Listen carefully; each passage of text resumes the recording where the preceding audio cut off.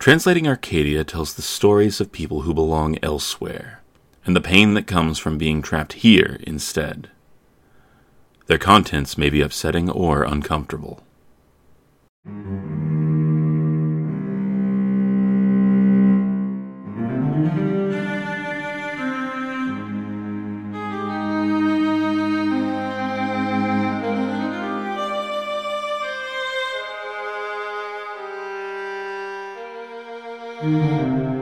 Finn had left the body of the boy in their bed.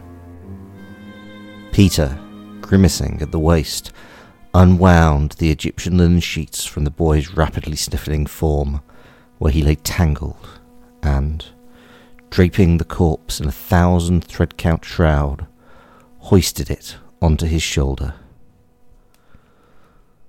The message was clear enough. Finn, though less fastidious than Peter himself, wasn't generally the type to leave a mess behind, especially not one Peter would be expected to remedy. The boy's presence was a clear indictment. I choose. You do not get to choose. At least Finn had refrained from spilling blood. That kind of temperature. At least Finn had refrained from spilling blood. That kind of temper tantrum made an obvious impression, but also stained mattresses, such that no amount of ablutions with bleach and vinegar would render them clean. This boy had been beautiful, though, Peter thought, a little wistfully, tucking a narrow wrist and a delicate hand back into the wrappings. A thin, waifish creature with dark hair and eyes, painfully eager, Peter imagined, and willing to follow Finn with little more than a promise and a whisper of the sealer. And he was just Peter's type.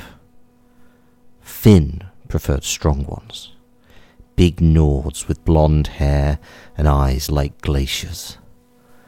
The ones that would buck like stallions at the end, the chemicals of fight or flight flooding their mouths with bile and their bodies with the strength of terror. Finn liked it when they struggled. Peter had never been one to pull the wings off butterflies. This boy, Peter shifted his body higher, wouldn't have put up much of a fight. Like another boy, all those years ago. He hadn't intended any of it. Finn had to have known that. He hadn't thought to claim some right. Finn had let him choose before. Despite the differences in their tastes, they shared. Often as not ending up pushing the broken thing that remained to the floor, falling together in bed in a glut of heat and flushed skin. But Peter had found him alone, and he hadn't minded Finn's cardinal rule. He'd allowed himself a few moments of independent action, imagined he was, for just a second, free to decide. And that was unforgivable. A violation of the first loyalty that must be from created to creator. It was after sunset, but not yet fully dark, in that late summer twilight that leaves long, grey shadows to pool in corners. Peter, his own shadow stretched and elongated before him, walked the bottom of the dry, storm-drain outlet, littered with broken cinder blocks and potato chip bags, and contemplated his hunger. It had been over a week since Finn had allowed him out, and red mist glazed Peter's senses, a sheer curtain drawn around him. Finn's admonition in his ears. People were more careful these days. He smelled the boy before he saw him. Tobacco smoke on the dry air, sweat, salt, an artificial heaviness of some teen body spray that rested in the back of Peter's throat. Something passed through Peter, like a shiver, an apprehension. The hunger, omnipresent in this season of bare throats and golden-tanned bodies stretched taut under the streetlights, swam upward in his consciousness.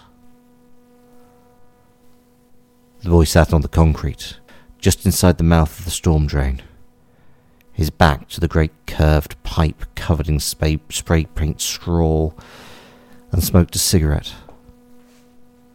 His tight white tank top was too small. His trim waist swam in shorts held up by a studded belt, and he seemed out of place in a body grown into new dimensions without his volition. Peter's eyes slid across the shoulders, dusted with freckles, the point of the chin, an upward tilt of nose, the full lips pursed and taking a drag. He knew Finn would want him. Not because Finn would appreciate the fragile beauty just visible under the veneer of skater shoes and pink mohawk, but because Finn, his wide face benignly innocent, would want to watch the inevitably declining arc, its period describing a path that ended in one sort of destruction or another.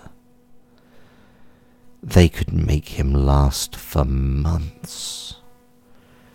Finn would like that. After all, hadn't it been exactly what had drawn him to Peter? "You got a smoke?" The boy jumped, then, eyes narrowed against the vanishing light, saw only Peter. The tension relaxed. "Sure, man, whatever." He knocked one out of the pack, held it out to Peter. "Need a light?" He nodded. The boy sucked the cigarette to life, handed it over. Peter put it to his lips, tasted medicated chapstick. He drew on a little of the sealer, reminding his body how it was supposed to behave in these situations. The smoke curled upward. At first, he thought he'd leave it at this. Share the silence of a moment in the tunnel as cars roared by overhead, and let the boy go.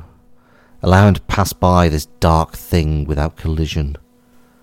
But the long twilight and the way the boy's mouth worked as it exhaled suddenly overwhelmed Peter with the hunger he'd allowed to fall by the wayside. Hunger, yes, but beyond hunger. The worse for the hesitation. Deeper. More like thirst. He turned his back on the boy, knowing the change would show on his face. The boy would be frightened. He wanted to do it slowly, wanted to coax, to guide, to draw down into silk, wanted to bring the boy through the doorway as he himself had been brought through. But thirst refused to be placated. Carefully, he dropped the cigarette, ground it out under his heel.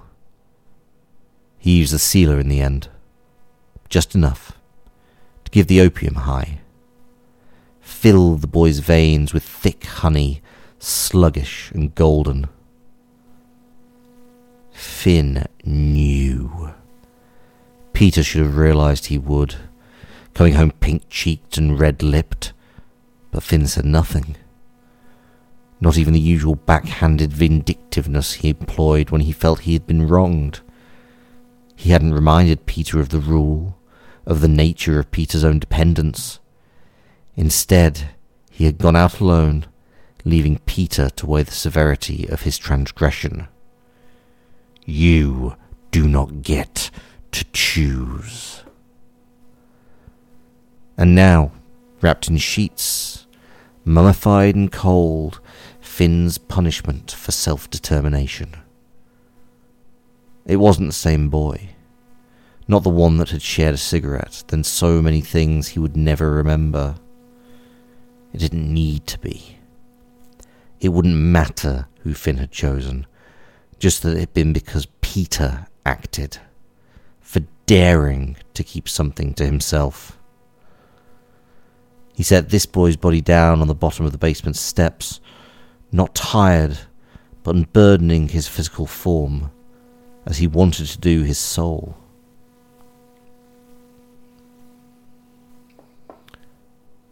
That was when he realized something had changed. The scent in the room, the temperature, some variance of the barometer. The sealer pulsed around Peter, calling up an echo of thirst, the feeling of the change.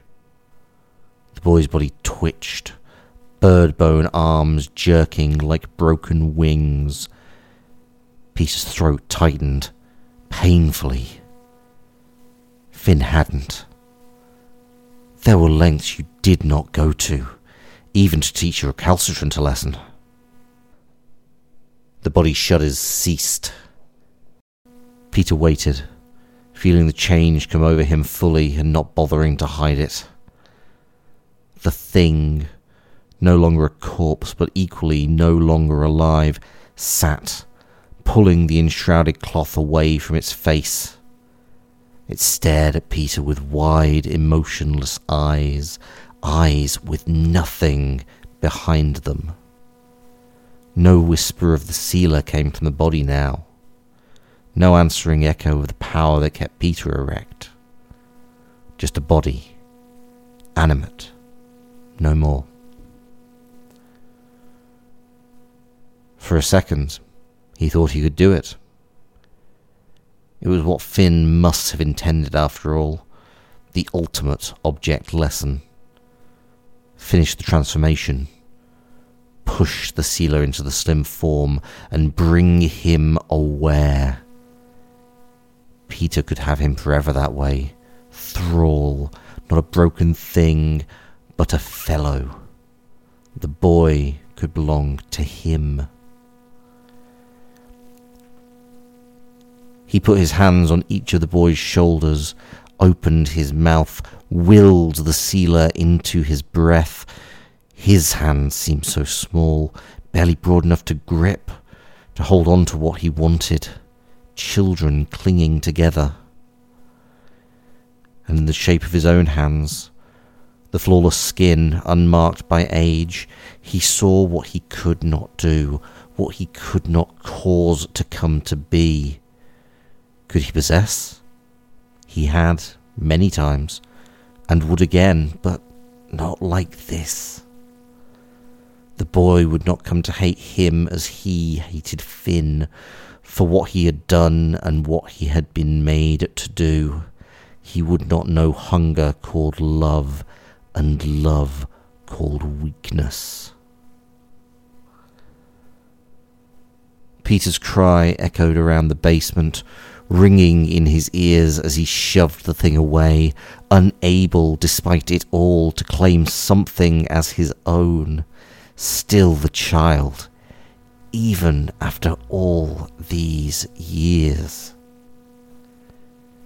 He sat, huddled on the floor, next to what was no longer simply a body, and felt the change recede, tears come. And in the distance, up the stairs, he heard Finn laugh. This story, Maker, was performed by Vic. Translating Arcadia is written, directed, and edited by Lisa Guente. Its music is composed and performed by Michael Freitag. More information about the stories and their performers can be found at translatingarcadia.loudnames.com. Translating Arcadia is a production of Loud Names Media.